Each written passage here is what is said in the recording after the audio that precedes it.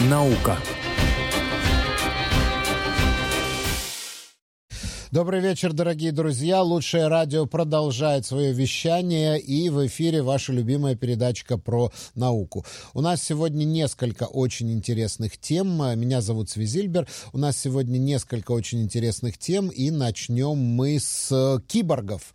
Мы поговорим про киборгах, но не научная фантастика, где появились вот эти существа, сделанные из какого-то биологического материала человека и массы какой-то электроники. Нет, мы поговорим о другом. Это когда к мозгу парализованного человека подключают компьютер и пытаются через этот компьютер с ним коммуницировать. Так вот, в Стэнфордском университете завершилась очередная серия испытаний. Значит, вот этим самым киборгом был пациент, который потерял способность разговаривать из-за бокового амиотрофического склероза, и вот он был подключен к компьютеру, и, значит, эти испытания дали очень хорошие результаты. Если использовать словарь из 50 слов при уровне ошибок в 9,1%, это в 2,7 раза меньше ошибок, которые были в прошлом тестировании техники прошлого поколения. А если взять словарь из 125 тысяч слов, то уровень ошибки уже повышается и становится 23,8%. Интерфейс мозг-компьютер смог декодировать речь со скоростью 62 слова в минуту, то есть практически одно слово в секунду. И это в 3,4 раза быстрее, чем предыдущий рекорд, который был поставлен при прошлых испытаниях, прошлом прогоне. И это уже начинает приближаться к скорости естественного разговора. Считается, что скорость естественного разговора 160 слов в минуту. А я хочу продолжить эту беседу со специалистом. Дорогие друзья, у нас на линии профессор Эдуард Каркатян, нейробиолог лаборатории нейрональной пластичности Института имени Вейцмана. Профессор Каркатян, здравствуйте, добрый вечер. Добрый вечер, Цви, добрый вечер всем радиослушателям. Да, вот ваша точка зрения, действительно ли эти испытания, это является каким-то техническим прорывом, и что техника у нас все более и более развивается в этой области, и в скором времени парализованный человек сможет таким образом общаться с окружающими? Да, конечно, я с этим полностью согласен, с этим утверждением. Это мы переживаем в каком-то смысле революцию. Мы находимся прямо в ее эпицентре. Возможно, не все ощущают это непосредственно на себе, но в науке это чувствуется особенно сильно. Внедрение нейронных сетей, не состоящих из настоящих нейронов, а просто внедрение компьютеризированного типа нейронных сетей действительно производит на наших глазах революцию во многих областях.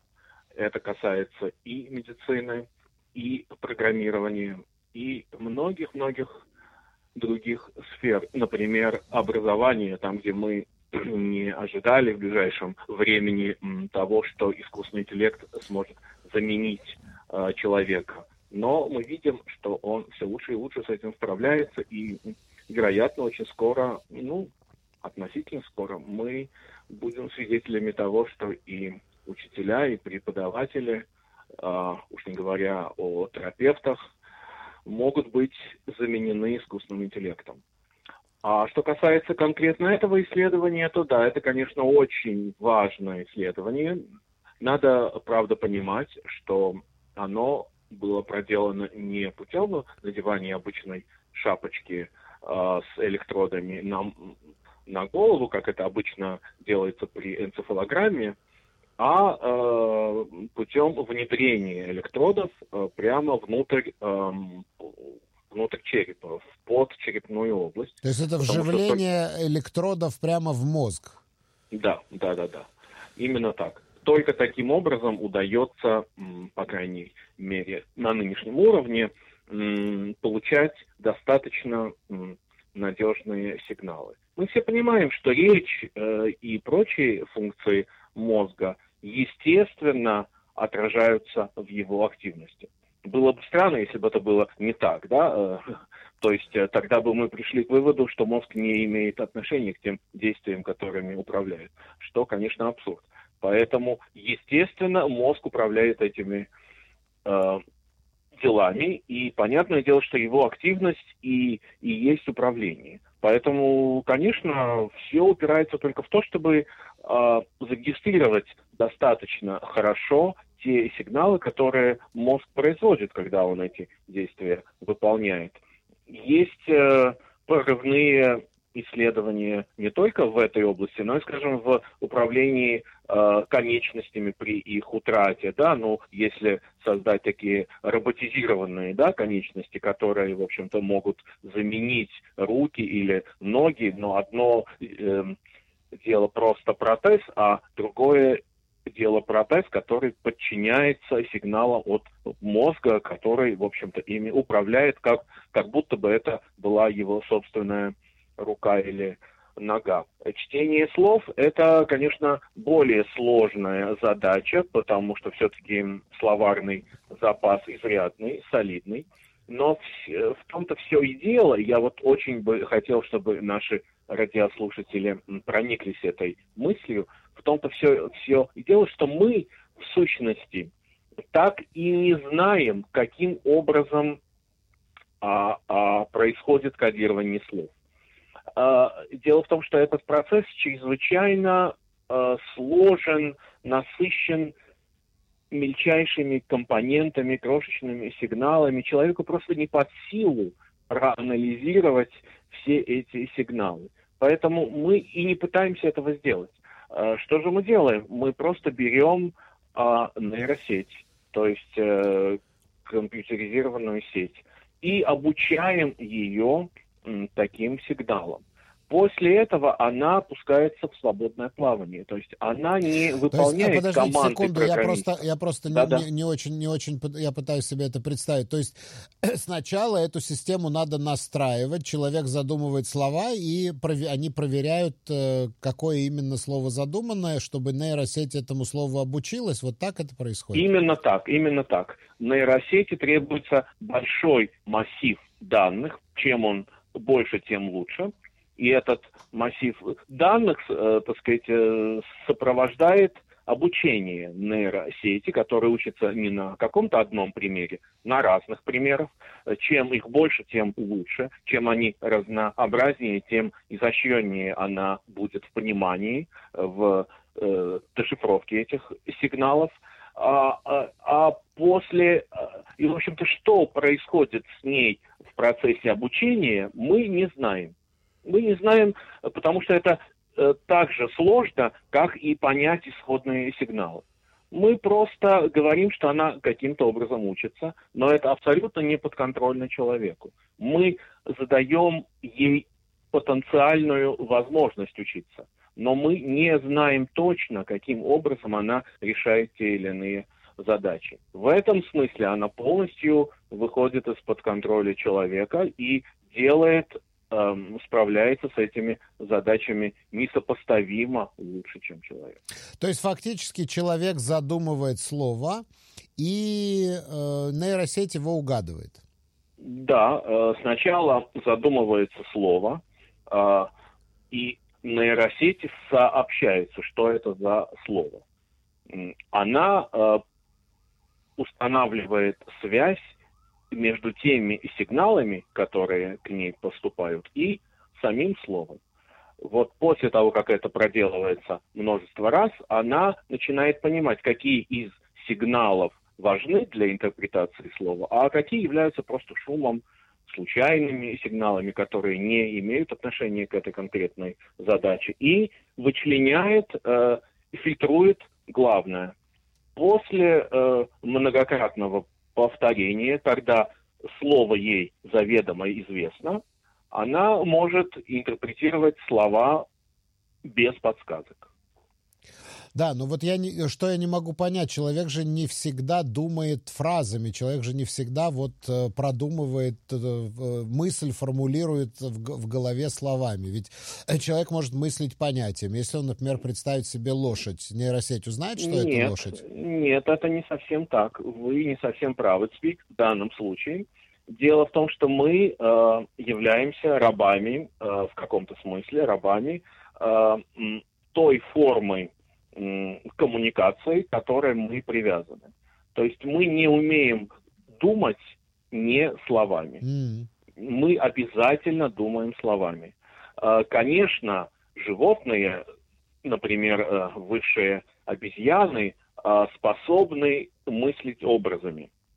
У человека эта способность в значительной степени вытеснена речью. И поэтому, когда мы думаем, и нам кажется, что мы при этом представляем какие-то картины, и вроде бы они не выражаются в слова, это сильное преувеличение. В действительности не всегда осознанно, но слова там обязательно присутствуют. Но к тому же, конечно, у говорящего, условно говорящего, нет цели запутать машину. Да? Он, напротив, хочет, чтобы она его понимала. Поэтому он, конечно, старается именно проговаривать как можно четче, более внятно внутри себя. Я не сомневаюсь, что если поставить цель запутать машину, то, конечно, это можно сделать. Пока что. Просто такой цели нет, да? Цель противоположна, именно стать понятным. Вот эти электроды, которые вживляются в головной мозг, что они улавливают? Когда человек думает, это какой-то слабый электрический ток или что это? Что они улавливают? Да, совершенно верно. То есть нейроны любые, не только коры головного мозга, но и всех структур взаимодействуют с помощью электрических сигналов. Электрические сигналы пробегают по каждой отдельной клетке. Если клетки разные и занимаются разными функциями, то, конечно, эти сигналы не имеют между собой ничего общего. Но у нас в коре особенно имеются такие структуры, которые называются кортикальные колонки. Это как бы